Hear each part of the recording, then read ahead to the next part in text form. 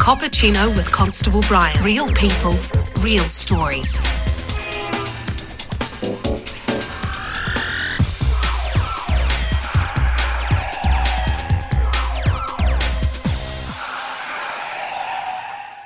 So my guest today on the Cappuccino is Jamie Wall, who's the author of Last Time We Spoke, It Was Facing the Haka. This time it's the 100-Year Wars, All Blacks versus Springboks. A little bit about Jamie, straight from his website. Hi, I'm Jamie. I grew up in Wellington, New Zealand, and I'm now based in Auckland as a rugby writer.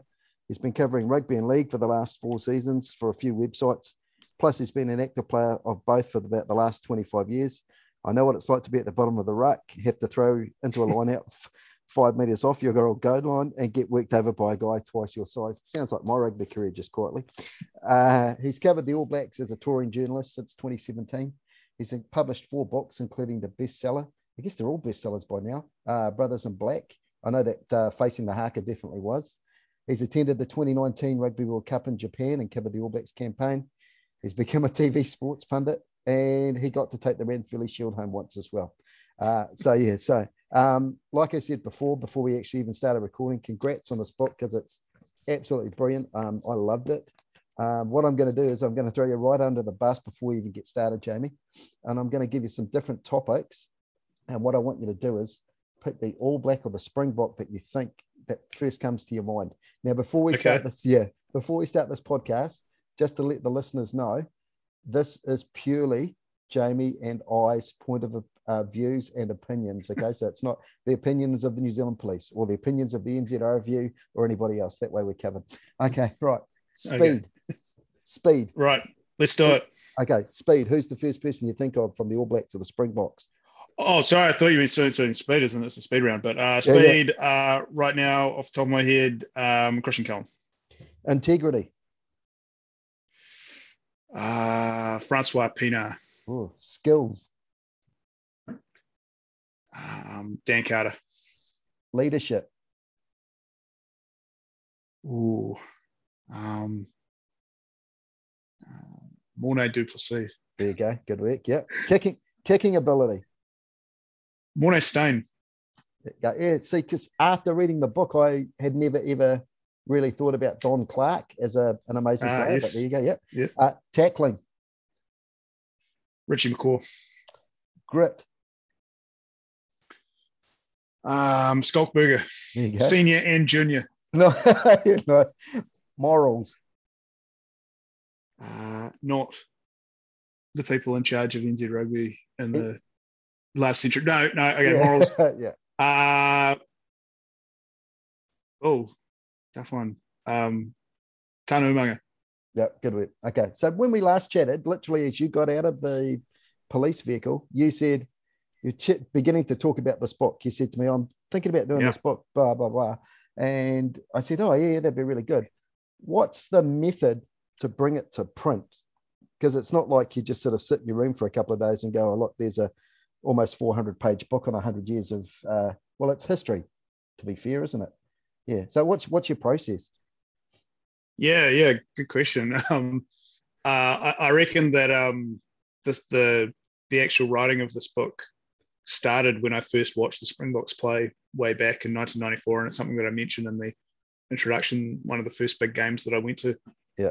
And ever since then, I just started soaking up all the information that I could about it, and I've sort of had the idea for this book in the back of my mind ever since then. I thought, well, wouldn't it be great to do something around the 100-year anniversary? And then it turns out that because of the circumstances of the last couple of years, it's also the 100th game that they're going to be playing against each other as well. And so when I kind of lined that up last year, which was about the last time we saw each other, I thought, well, I have to get this done now because we're not going to get another chance to mark 100 years. No. And so I went away and I just read up as much as I possibly could. I soaked up as much information as I could. I went down to spent a good bit of time down at the New Zealand Rugby Museum down in Palmerston North, which is a great spot if you're ever in Palmerston North. And just focused on a way of doing it that would be an engaging and fun read for both people who are familiar with the topic and the ones who aren't, and try my best to do that. I will I will be honest with you, it wasn't the idea that I originally had, because my original plan was to actually go to South Africa and do a bit of a tour around there and do it from the perspective of going around discovering things and meeting people. But obviously, COVID stopped that happening. But I'm really happy with the way that it's turned out anyway. And it was just about figuring out what was relevant and what resonates with people these days, and making it into a way that was just really readable.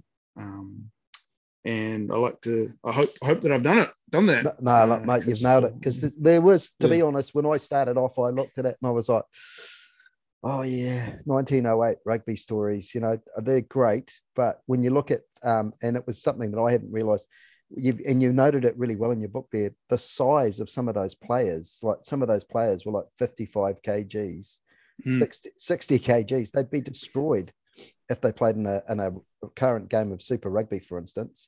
Where did you go to get that information from? Because it's not something that's sort of widely available, is it? Yeah, I mean, there's a lot of books been written about, tours as they happened. If you look back in history, you'll see that after an All Black tour or a Springbok tour to New Zealand or Lions or whoever would come over, they would generally have someone who was following them around, pretty much sort of noting down everything they did. And so you'll find, and they've got this big stack of them at the Rugby Museum. So all you've got to do is just go through, find the year you want, go, okay, 1921 when the Springboks first came here. And then you've got all of their statistics, just all on one page: height, weight, where they're from, ages. It's fantastic. It's such a fantastic resource. It's like a little almanac basically that you can go to that'll tell you all of that sort of stuff. Yeah. Oh, okay. How many hours of research do you think it's taken for this book to come about? Yeah. Ooh, good question. I mean, like I said, it's something that I've been thinking about and reading about since 1994. So, I mean, it's sort of thousands of hours, I guess. Yeah. But from when I agreed to get it done until now, I'd say, I mean, I was working sort of like 40-hour weeks on it, like over summer. So it was a full-time job. Yeah, because really. I couldn't quantify the amount of hours, but it was a lot. Because I'm looking at like the different chapters in it, and as I'm reading them, I'm like, there has to have been at least maybe 2 to 4 books written on every single era that you're talking, at the very minimum. So it's a lot of information to condense. And of course, when you get to 1981, it just explodes. Everybody's got an opinion, or everybody's got a book on it. So it's and also it's important, I think, that it's not just about rugby either. There's a lot of research went into what else was going on in New Zealand and South Africa, and actually the rest of the world at the time. So I did a lot of like historical research into like sort of geopolitical situations, because that's the really interesting part of it. And you were setting the landscape in those chapters as well, because a lot of it would have either just been the All Blacks have just arrived in South Africa, or the Boks have just arrived here and we're playing rugby. But like you say, you've got the landscape set. I guess that Remuera Library sent a lot of you, I'm guessing, from your Twitter account. I used Remuera Library quite a bit, because it's nice and quiet and it's got good air conditioning during the summer. And it's a good spot up there. So I'd have my daily routine where I'd get up and I'd go for a run and go to the gym and head up there and sit down, and after a while you start to notice the same sort of people in there every day, so you're saying hello. And so I felt like a little office I had up there. So it was it's a really nice spot. Nice. What's your cutoff point when you're writing? Do you get to sort of like the 3-hour stage and go, no, I've got to go and get a cup of coffee, or I'm leaving this for today? Or I have a word count that I follow every day. So what I do is so the book, we're sort of aiming for like a mark of about 60,000. You want to be about 10,000 words either side of that.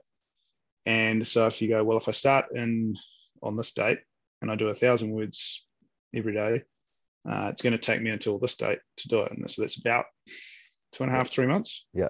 And so I just do my 1,000 words every day. And then sometimes it'd take me a couple of hours. Sometimes it'd take me a couple more. But you just got to stick to that routine and just really stick to it. And even if you're just writing 1,000 words of and you're not that happy with it, you just get it out because you'll have a good day where you can go back and refresh it. Yeah. And so that's my methodology. I was going to say, and the editor's going to send it back if it's no good for you anyway. Exactly. Yeah. So not wrong. Okay. All right. So the big $64 million question: politics and sports, should they mix? I don't even think it's a question of that. It's politics and sport to me are sports an extension of politics. That's why they play the national anthem before each game. It's why the prime ministers and presidents are at these games. It's why they're literally playing for the country. And so each team represents what that country is about. And so I don't think you can separate them. I mean, you can try, but I think you'd be very naive to be able to separate them. And it's not just a rugby thing either. You've seen across history, and it happens every day. Where people, because it's such a platform for people to use for their political views, both athletes and supporters themselves. So to me, it's not even a question. It's like they absolutely go hand in hand, and they're holding those hands very tightly together. Yeah. That was the thing that was apparent to me, because I've always sort of been like, oh no, they should never mix. And when you set the landscape with some of the tours, I'm like, how could you possibly in good conscience even begin to think that this is a good idea? But for some strange reason, they did. So what I'm going to do is I'm actually not going to even mention the beginning of the book. I'm just going to go to about 1956, because I want people to go out and buy the book. I just don't want them to listen to the podcast and go, oh, it's no point buying that book anymore. So 1956, we have the All Blacks on the back foot, having lost a series in 37 and 49. They've beaten the British Irish Lions in 1950, but lost to Wales and France in 53 and 54. And the games, as you say in the book, were well supported, but absolutely brutal. Head-high tackles, punches, kicks that would probably get today's players suspended for an entire season. You have an All Black captain being dropped after the second test, Pat Vincent. You have a man called Kevin Skinner returning to the All Blacks after 2 years of not really playing any rugby whatsoever. And basically his main job is to punch the crap out of the Springboks. You've got Eden Park's biggest crowd ever, which I didn't realise about. And Danny Craven's weird beliefs with bath towels. It's just like, yeah. Was it tempting just to write a book on that tour? Because it sounded amazing. Yeah. Shocking. And bloody weird all at the same time. I could have, but I don't think I would have been able to do it justice, because a lot of what I was drawing off on that was from another book called Old Heroes by Warwick Roger, who was he's passed on now, but he was a kid when that tour happened. And so I think it's definitely one of those things we kind of had to be at to really sort of understand. I like looking back on that period, because I don't think we'll ever see anything like that again in New Zealand. And just the amount of pressure and intensity that was put on the All Blacks for that series that had been building up for like 7 years beforehand. It was, you can only really equate it to a World Cup these days. And you could sort of see it in the 2011 World Cup, the amount of pressure that was on the All Blacks there. And also just the way society was back then, that rugby really was the only real pastime that people had, and had such a hold on New Zealand society back then. It just what makes it such a special series, but also such a unique one. And also just, and you mentioned the politics beforehand, it was kind of the last time that the All Blacks and Springboks got to play each other without that being a massive issue. Yeah. Obviously, it was an issue for people in South Africa at the time, but it hadn't really crossed over into, the Springboks representing that regime as yet. And so after that, things start to kind of change quite quickly. Yeah, you're not wrong, because obviously in 1960, moving on, we've got the Sharpeville police massacre, where hundreds of people are killed and wounded, basically because the police opened fire, and in 2 minutes, there's people basically shot in the back as they're running away. The South African Prime Minister is shot in the face twice in an assassination attempt. And yet 2 months later, the All Blacks arrive in that country to play a third tour of the country. And again, like you say from the very beginning of the book, we have non-Māori players not being selected because in the guise of it's best in their interest for their own safety. And that's the quote that you've got from the New Zealand Rugby Football Union. And they're also in direct defiance of the United Nations as well. There's protests going on all around New Zealand. The big thing in this book, like you said at the very beginning, you sort of said it flippantly, but one of the things that I just couldn't understand was it just seemed like the NZRFU just couldn't read the room, because every time there was something huge happen, they were like, okay, we're going to go and tour, or we're going to get them over here. And it was just like, if it was anybody else, if it had been any other sport, and especially in today's climate, everybody would be looking at one another saying, what the hell is going through your heads? Why do you think they just couldn't read the room? Yeah, I think that for them, obviously, as a sporting body, their main motivation is for sport to happen. Yeah. And I think if you can equate it to anything these days, and it's a pretty different topic, but I think like baseline, it's the same as the debate we're having about whether the Olympics should happen or not. Yeah. And to the people who run the Olympics, there's kind of not even a question of it. It's like, well, of course they have to, because they're the Olympics. Yeah. And for the NZRFU back in those days, it was like, well, it's rugby, like it's what New Zealand does. And also by then, by 1956 to 1960, the All Blacks Springboks rivalry had established itself as the most important series that the All Blacks played.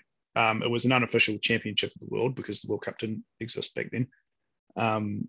And they were over history the most dominant team. So every time they played each other, it was for the title of being the best in the world. And so I think for administrators back then, being better at rugby, or being the best at rugby, superseded, I guess, any sorts of like moral, or kind of like and also their supporter base were very much in agreement with them that, like, well, this has nothing to do with what we're doing. All we want to do is go over there and play rugby. And so they felt kind of vindicated and validated by that feeling that they had. But you're right, they should have read the room, because they would have been able to understand that times were starting to change. By now it's the 1960s. And that decade, New Zealand was unrecognizable from New Zealand of 1970 was unrecognizable for the one that in 1960. Yeah.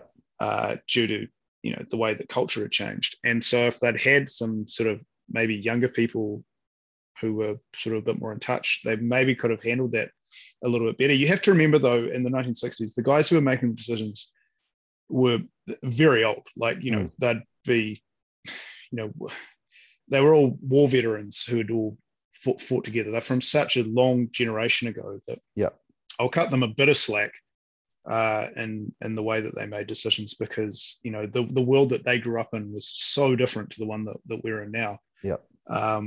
So yeah, I mean, I think that's, if I could put myself sort of in their shoes, I can sort of understand why. But at the same time, it wasn't very hard to pick up a newspaper and see everything that was happening in the world then, and think to yourself, like, man, are we doing the right thing here?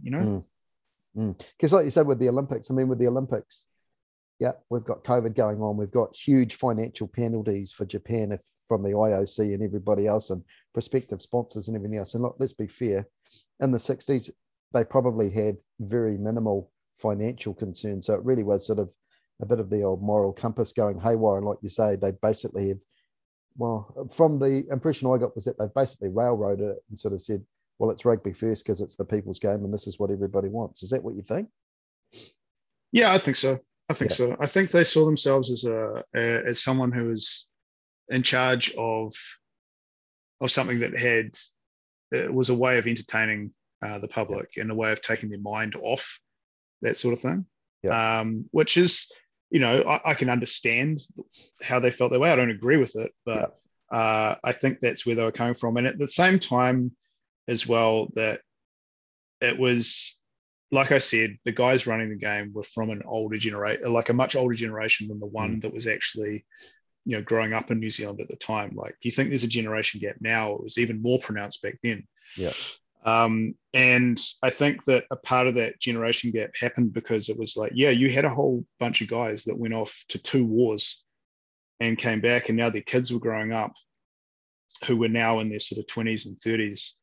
And they were the ones saying like, hey, stuff's not fair and we shouldn't do this. And if you're a war veteran who's gone off and watched his friends die and had that whole experience, you'd be sitting there watching them in this pretty comfortable kind of lifestyle that you've provided for them and saying like, what are you complaining about? Yeah, exactly. So it's a little bit off topic from rugby. It's a broader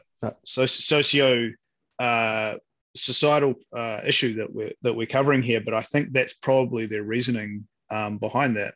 Yeah. So then in 63, you have the league tour, which I knew nothing about, which was a bit of a debacle. And then 65, the Boks turn up in New Zealand, and they are absolutely awful. And I've got to thank you on a personal note here as an ex-front rower. I knew that Heine Muller was a South African, but I never actually knew when he was about. And after reading your book, I did. And I don't know the man personally, but I've certainly run laps in his honour many a time. So have I. Don't worry about that. Yeah. Oh, the pain. Yeah. And then, of course, you've got the old wily fox, Danny Craven, who states that Maori, when he's on the actual tour, states that Maori would be welcome in South Africa one day, and that black players would wear the South African jersey too one time as well. Only for that both to be rebuked by the Minister of the Interior in South Africa. Do you honestly believe that Craven was on the charm offensive there, or do you think that he really believed that deep down? Because let's be honest, Danny Craven was a bit of a player, wasn't he? Yeah, absolutely. He was an ultimate politician, I guess you could say. Yeah. I mean, I like to think he does, and I guess he was right. They did.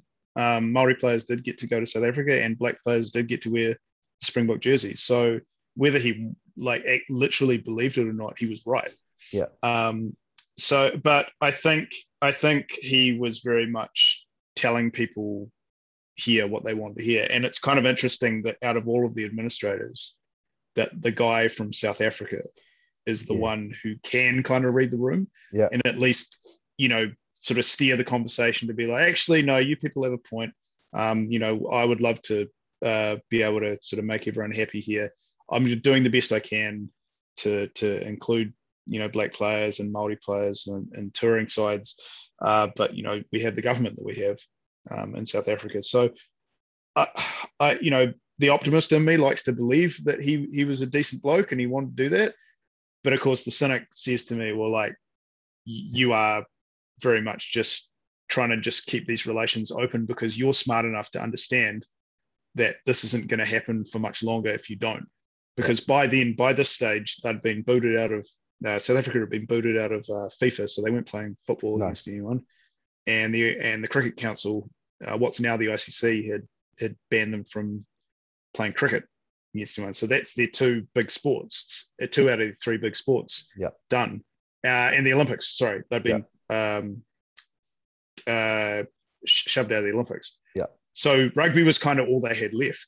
And so he had to be at least kind of diplomatic in that situation to help that happen. And like I said, it's ironic that it was him that was the one that's doing it, whereas the New Zealand administrators were very much just digging their heels in and saying, no, we're not doing anything wrong here, Yeah. And then in 1965, obviously you have Prime Minister Holyoake, who basically says, hey, look, racial equality is basic to the New Zealand way of life.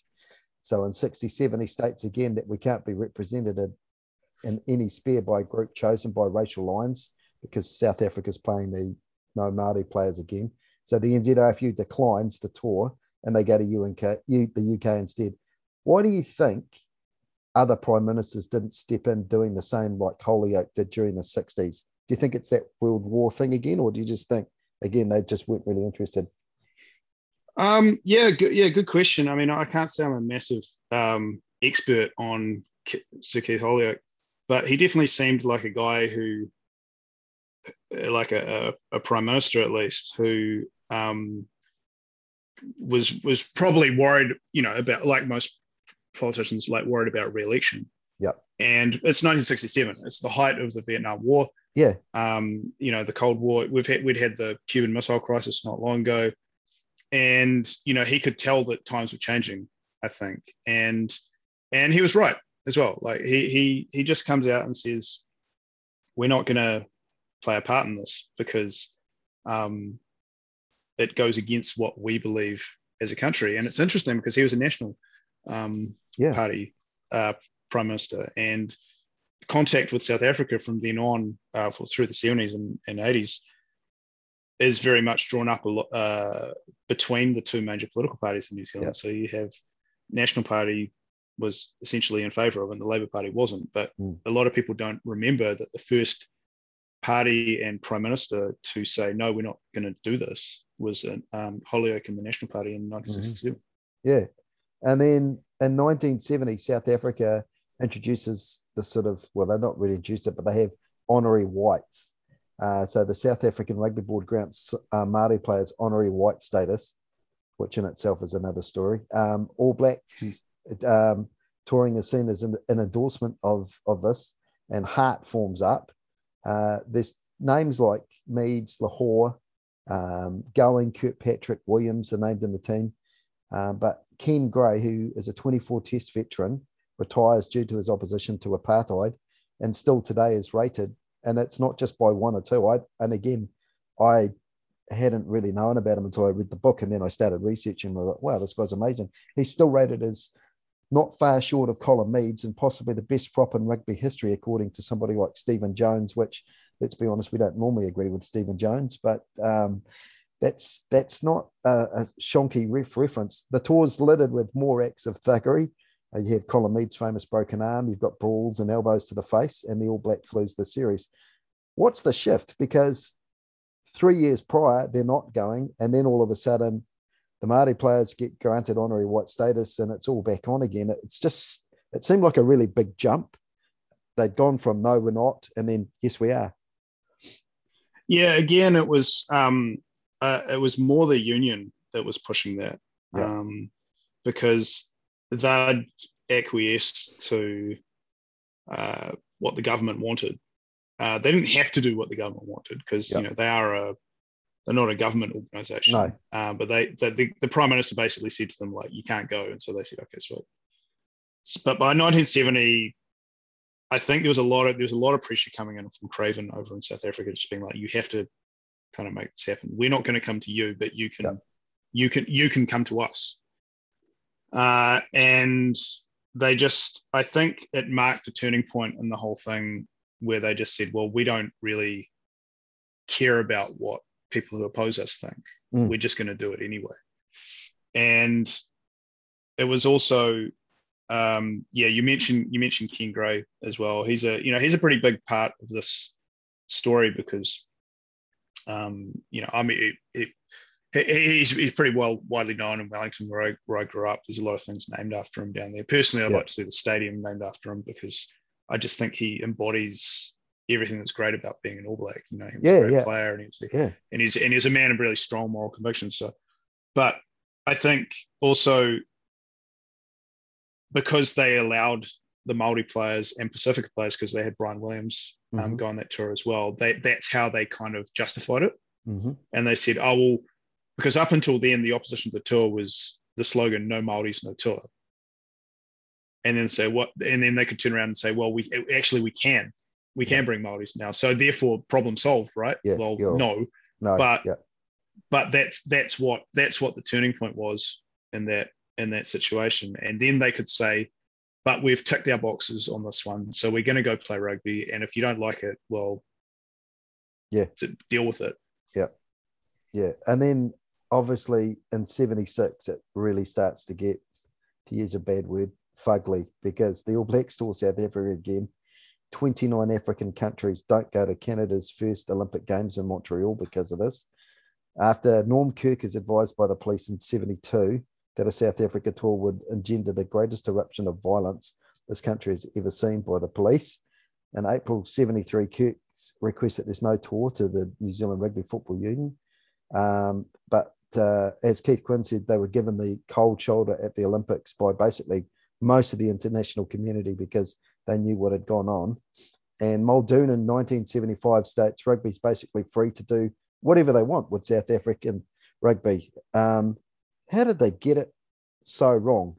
Like the other stuff you can kind of understand, like you say, the guys were coming back from the war, they looked at the earlier generations and everything else, but this just, you've got the Olympics being boycotted because of tiny old New Zealand and South Africa. Yeah. You've got, like Keith Quinn says in his book, you know, he was saying that when New Zealanders at the Olympics and people were basically giving them the cold shoulder or abusing them, and the PM basically saying, oh, well, don't worry about it, off you go, on your way. Yeah, I mean, can you imagine what it would be like? I couldn't imagine what it would be like to ever go somewhere and try and hide the fact that I'm a New Zealander. Yeah. And that's what, I mean, this is a conversation I had with Keith when he was you know, went around to his place and he told me all about it. And he said that after a couple of days of that, they just started saying that they were Australian. Yeah.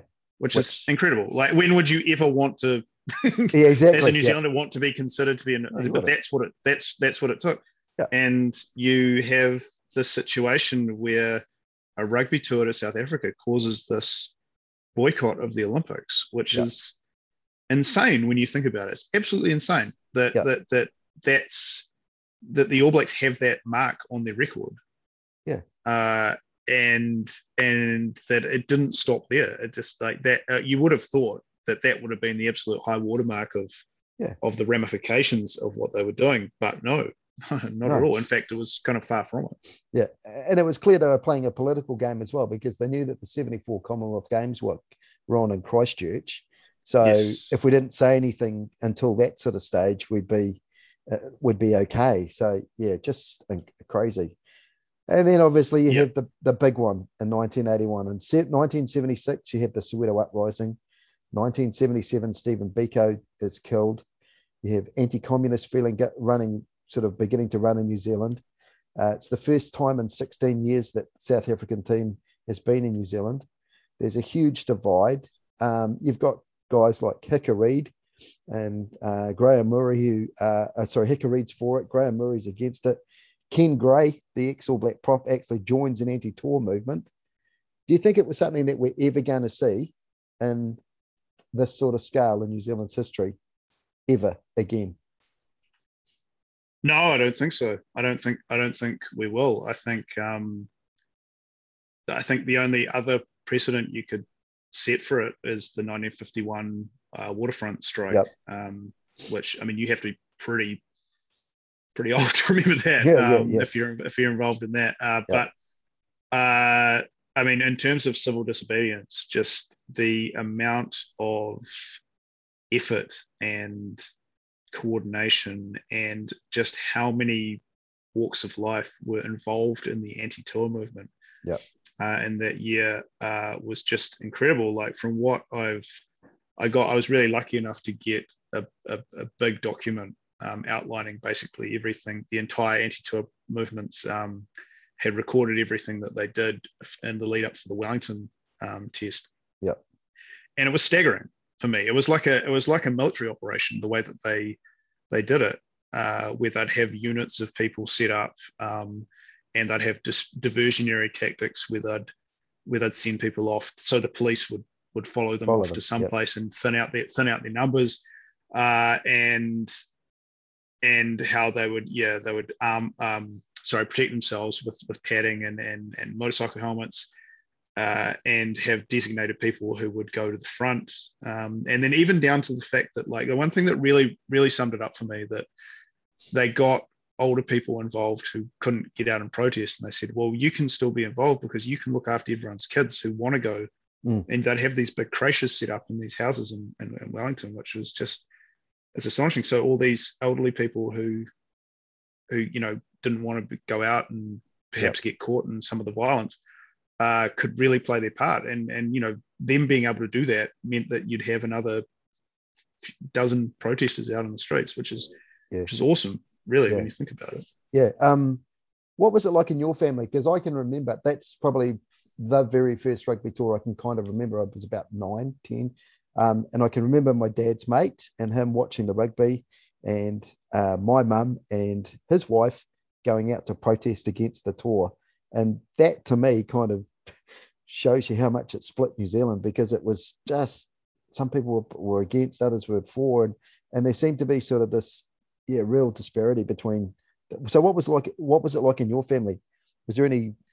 Yeah, pretty similar. I mean, it was the year I was born, so I don't remember it, but No, I yeah, was I was alive, and so I was at home being looked after by our grandmother along with my cousins, yeah, and my mother's side of the family were out protesting because my grandfather was local politician. He was very much against the yeah, tour, so they were out doing that. My dad's side was a little bit more complicated because his dad was, war veteran and yeah, pretty old school, and he had 3 older brothers who were all kind of pro rugby. They just wanted to watch footy, and there's a lot of pressure put on my dad, who was youngest, as to which side he was going to yeah, be taking, and he kind of ended up having to do a bit of both. yeah, He protested, and then he would go and join his brothers to watch the game, kind of pretend that he wasn't involved in the other side of it. So I think it's a pretty common theme among a lot of families where you'd have people who were for against it, because it was so,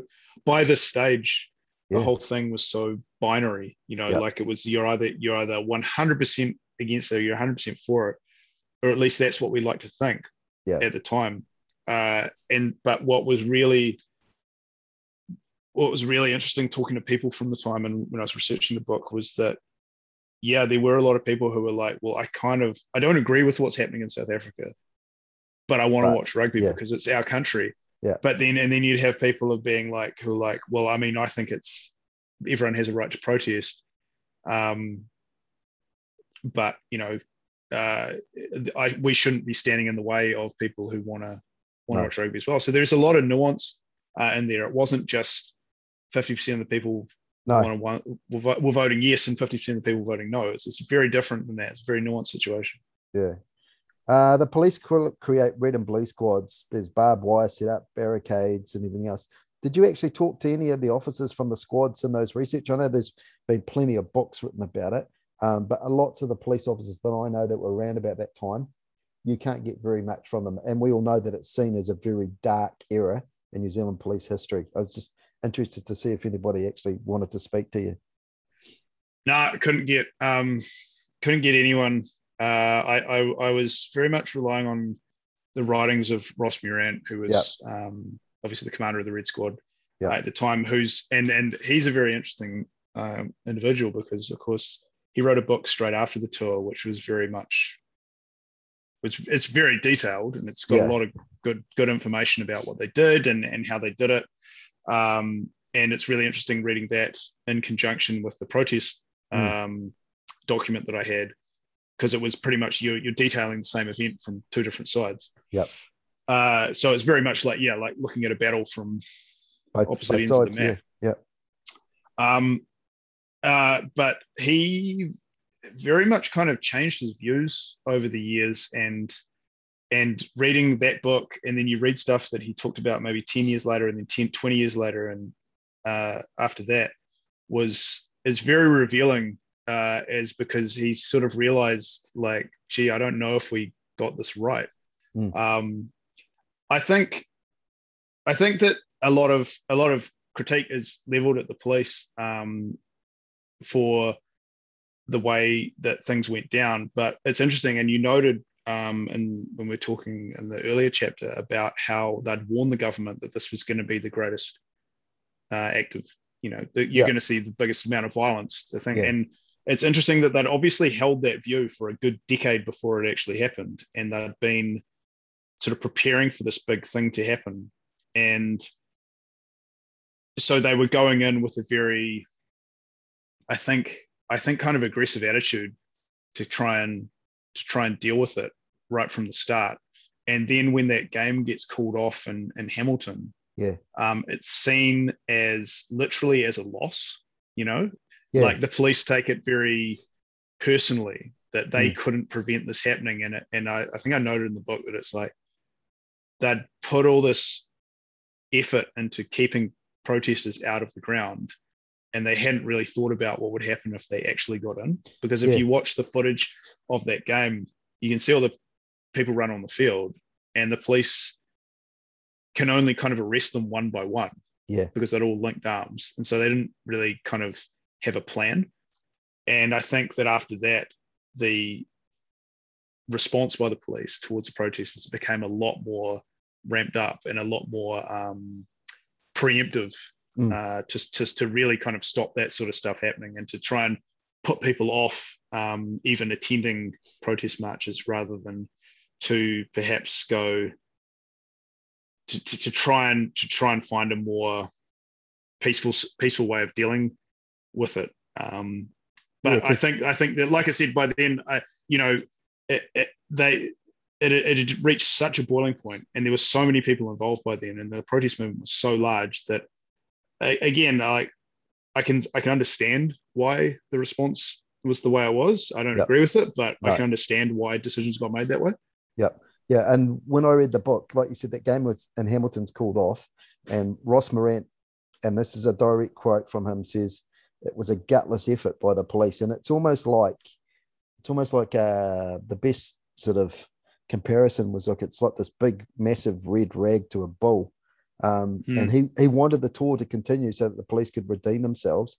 Do you think that that's the point? Because for me personally, as a police officer, and I say this, 16 years after the event was when I first joined, so I don't really know anybody from the era, but for me, that's the part where the police begin to lose their focus after that game, and they just purely become sort of absolutely driven. And these guys have shown us up, so we need to show them up again and again and again, and actually show them who's the bigger dog on the block, pretty much.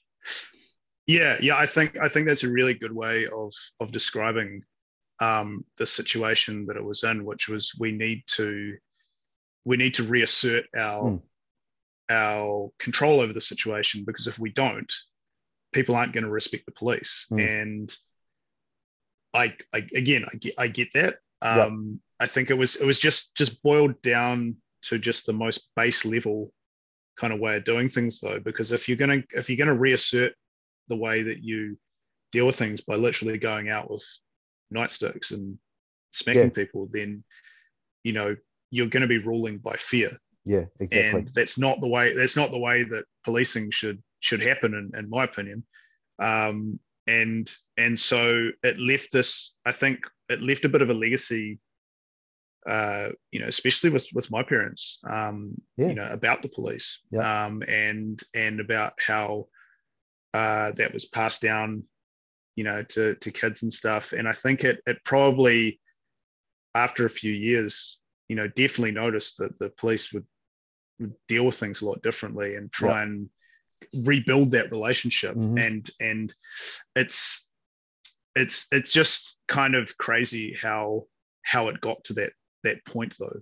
Yeah, that's the main thing for me. Yeah, it just seemed to go out of control. And like you said, Robert Peel, who's seen as like the founder of the modern police, one of his basic guiding principles is the police are the people and the people are the police. And, that's pretty much it. So there's a huge march in Molesworth Street outside Parliament, and coincidentally where police headquarters are as well. Yes. Where Red Squad and the rugby union headquarters as well. Yeah, exactly. The irony is not lost. Where Red Squad basically clubbed their way through the first four lines of demonstrators before they withdraw. Morant later says he wrote about a victory, as he calls it. By that stage, it was far too gone. It was all just too far gone, wasn't it?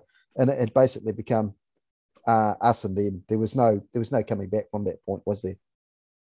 Exactly. I think that there was, if the Hamilton moment was the big moment for the protesters, the Molesworth Street one was the big one for the police, because it really, the protesters literally crossed the point of no return by getting that game called off. They put themselves in a position where they could all get arrested, all get dealt with, and then the police kind of crossed the line into just like, okay, we're going to start physically, harming people that are in our way. Yep. And it was like, well, you've both kind of tipped over the edge now. So I think from then on, it was very much anytime there was a game on or anytime there was a demonstration on, people would have just been looking at it like, oh man, we really don't know what's going to happen now. Yeah. And it would just keep building up and building up. So it's and it reaches this incredible climax that we have in the third test. Yeah. And the weird thing about it was, as a police officer, I'm sitting there thinking, what would a modern day police officer say about this? And then, like you say, there's a retired assistant commissioner, Bill Overton, who basically says the problem will be overcome by removing the cores, not the battens, which, I just sort of thought, okay, that's kind of astute. Why was the media kind of seen as being so complicit with the anti-Tor movement? Yeah, well, good question. I mean, the media is often thought of in society as being more, liberal. Yeah. Pardon me, liberal. Yeah. And on the side of social justice. And I mean, I would agree with that. That's a fair assumption. It's a profession that draws that sort of person to it, especially in New Zealand. And I think what the issue is that people who wanted the tour to happen, and let's not forget, that's a lot of people. That's a lot of people in New Zealand that just wanted the rugby tour to happen, were getting sick of seeing the protest movement, guys like John Minto, Trevor Richards, on TV every night. Yeah. They just wanted to just like get these guys off TV. If we just ignore them, it'll go away. And it's like anything to do with the media, the more sort of oxygen you give a story, the bigger it's going to get. Yeah. And so for the previous sort of 10 years, this is an ongoing story. This is an ongoing thing where, we call them sound bites. If you need a quote about someone from something. So in the years leading up, in 1976, when the Olympics, there's a boycott going on, who are they going to go to? Of course, they're going to go to Trevor Richards and get his view on it. And so this guy has been in the media on TV the whole time. And I think for the sort of average rugby fan who just wants to watch rugby, it's like, well, if you people in the media didn't give these protesters so much airtime, there would be no issue here. Yep. To me, that argument doesn't stack up, because it's like, well, this is an issue. This is a massive issue. Yeah, of course it is. There's people out marching on the street. You can't just ignore that. It's a newsworthy event.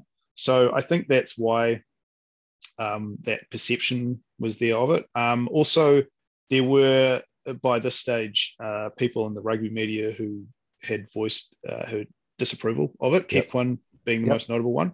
So you have a guy who's commentating the games who doesn't want them to be happening. No, which is a pretty interesting situation that you've got going on. But that was his job, so he did it. Yeah. By the same token, I know that there were lots of police officers at the same time who were also beginning to go, what the hell is going on here in New Zealand? This isn't us. This is not what we're about. And then obviously we have one of the saddest moments in recent policing history, as well as just New Zealand's history, with the Battle of Onslow Road, where there's rioting taking place in normally peaceful streets, and protesters dressed as clowns, rabbits, and a bumblebee are literally basically attacked by police officers as they attempt to offer them lollies. And there's a cover-up afterwards by some members of the squad and their commander. The question is, how did we get that whole 1981 thing so wrong as a nation? Because it defines us still probably today. But by the same token, there's so many people just look back on that now. And like you say, you were just a baby, but you look back at it now like I do, and I was 9, and we're just horrified. It's like, that's not the New Zealand that we know. How the hell could that have happened? And what were the people in charge thinking? What do you do? What do you say about it? Well, yeah, I mean, the thing is that it did happen. So maybe it's not the New Zealand we want to know, but perhaps it is actually the New Zealand that's there, that was there. Because, like I said, there's a huge protest movement. There's tens of thousands of people on the street, but there was still 50,000 people in the ground watching the game. Yeah. So this was not something that every single New Zealander didn't want to happen. But Yep. I think the build up to it, and the fact that you had years and years of what we now call, social justice. Yep. And what then would have been called, like just protesting. Mm-hmm. And there was no social media back then. There was no, what we have now. So the way to get your message heard was to actually literally go out on the street and yell it out. Yeah. And so you had the Vietnam War, which, was obviously a massive part of Mm-hmm. a massive change in society, both in New Zealand and in the US. And that kind of rolled into issues in the 1970s. And then all of a sudden you get people going like, hey, you know what else isn't fair? Treaty claims. Yeah, exactly. Let's start talking about that. And so you have the Bastion Point occupation. Mm-hmm. You have this ongoing thing happening in South Africa where people are going like, hold on, like this isn't right. How are we still doing business with a country that does this to its own people? And has done this for years now, and we shouldn't be doing this. And so it just built up and built up and built up. And then when the Springboks showed up, by now, and remember your original question is, it's a sport and politics mix. It's like, well, of course they do, because this team that's running out wearing those jerseys, they represent that country, and that's so right. Therefore they represent what that country stands for. And we're not gonna take that. And I think that also the way that people looked at it was just so divisive. Nobody wanted to see the logic in each other's arguments. No. And so you just had this, like I said, it was just really binary, yes and no. And even though within those yes and no's, you had people going like, well, yes, but I would still like to watch rugby, or, well, I would like to watch rugby, but those people kind of have a point. You couldn't really sit down and have that conversation. It was just either, am I for it or am I against it? Yeah. And then that manifested itself with, well, if I'm against it, I have to get out and say something about it and get out on the street. And just the time period that it was, and the technology available to people to sort of get their message out, was at a point where you could freely kind of get out on the street and, get the word out. Yep. But at the same time, the way of doing it was to just, let's get together and march down the street. Yeah. Because a lot of the people I talked to who were involved in the protest movement were saying, well, there was protests like every week. Yeah. It seemed, if you were a student in a major centre those days. Because, of course, at the same time, universities were clearly places of where people would get together and, get really politicized about stuff. There was a lot of communist groups, a lot of anarchist groups in the universities as well. And so people were just really willing to kind of disobey, I guess is the right word. Right. Now, I'm not going to mention the Cavaliers tour, apart from the fact that, because like you say in the book, it's almost an entire book on itself, the Cavaliers. I've sat in the room with some of the All Blacks from that era, and even now you can tell which side of the fence they're on, because they are quite clearly not happy with that person over there or the such like. So, we can still talk about it if you want. Hey, look, okay, let's go there then. Okay. All right. So it splits basically rugby in half. It's the start of professionalism.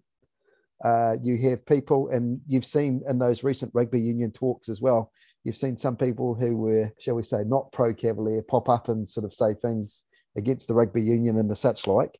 Do you think without it, professionalism in rugby would have been another 10 years off or not? I think maybe not. Professionalism probably would have happened around about the same time, but it definitely, because the World Cup, was happening, I think what it did was it started that conversation whereby, like, we've got this World Cup going now. We've had these players getting paid under the table, and then a lot of them kind of come back and say, well, I've just got all that money for, well, why can't this continue? There's a product that we've got there. So I think,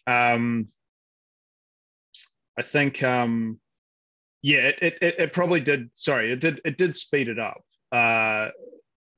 it kind of loosened the grip, I think, of who was running the game at the time. Yep. To kind of so I mean, if one good thing came out of it, the Cavaliers tour, it was that. Yeah, it's a really interesting what if. I don't want to spoil the chapter that I've got, but it's like it's a very much we call them when I say we like a sliding doors moment. You know that movie Sliding Doors? Yeah, I do. Yep. She could have gone through the door, she could have not. Like if that tour had happened and had it not, what would the sort of effects of that happened? And so it's a fascinating little case study of that era as well, because also at the time South Africa was going through, it was like apartheid was at its actual like absolute height, and the sanctions were at the absolute height, and they've got this war going on with Angola to the north, and they're getting secretly propped up by the CIA, and so there's just all this intrigue around that whole time, and it's just I'm like I said, I'm fascinated by it, and that's why I put that note in the book saying this deserves a book on its own. Because with that in mind, it was also a bit of a changing of the guard as well, wasn't it? Because if that hadn't happened, it would have been interesting to see if some of those guys would have carried on playing. They basically kind of got dropped after that, but it would have been interesting. Like, do you pick Andy Hayden over Murray Pierce, for instance, and that type of stuff? It's for instance, I think obviously it would have been great to talk to Andy Hayden about this, but unfortunately he passed away last year. But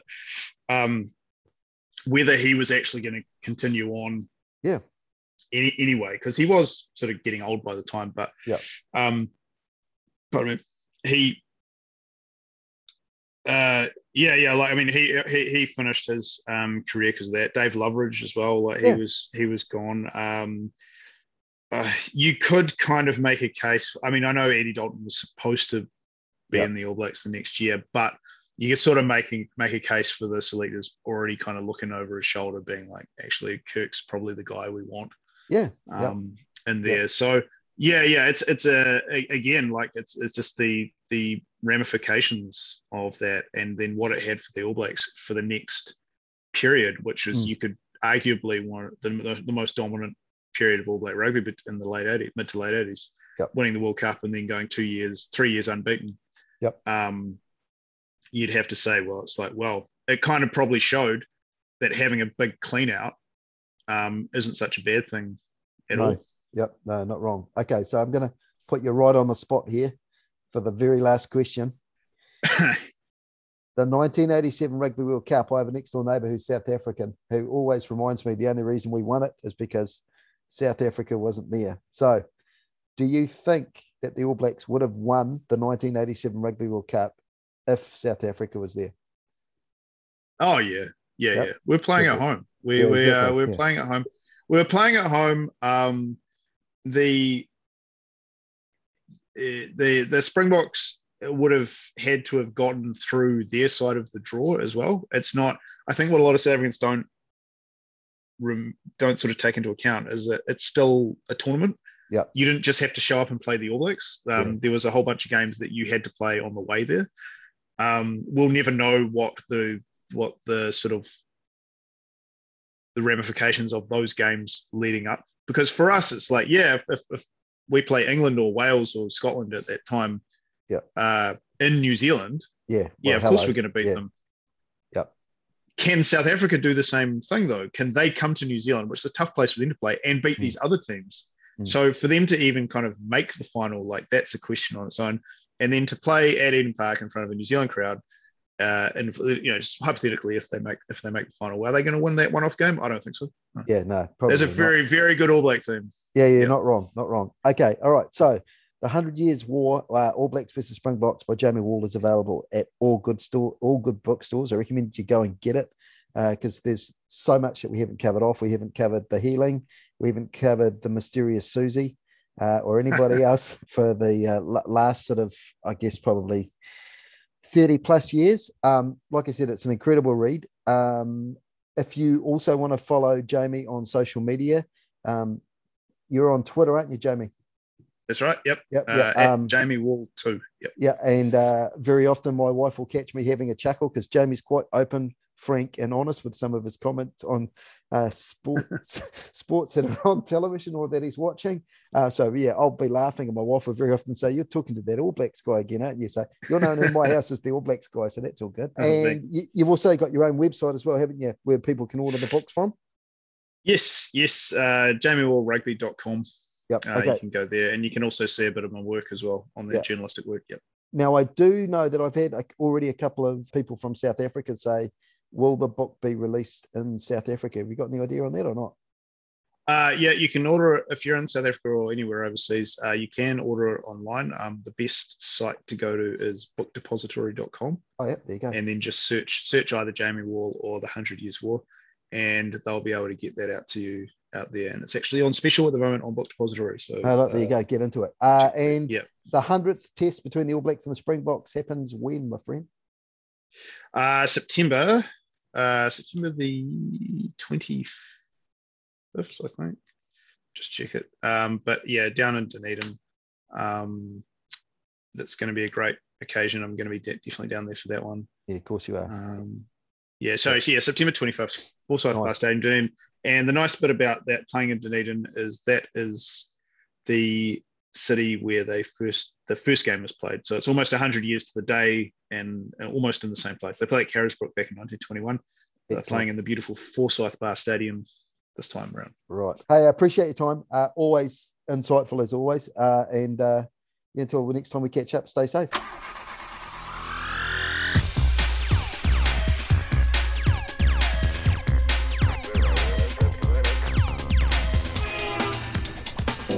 Cappuccino with Constable Brian. Real people, real stories. Make sure you subscribe so you don't miss his next podcast.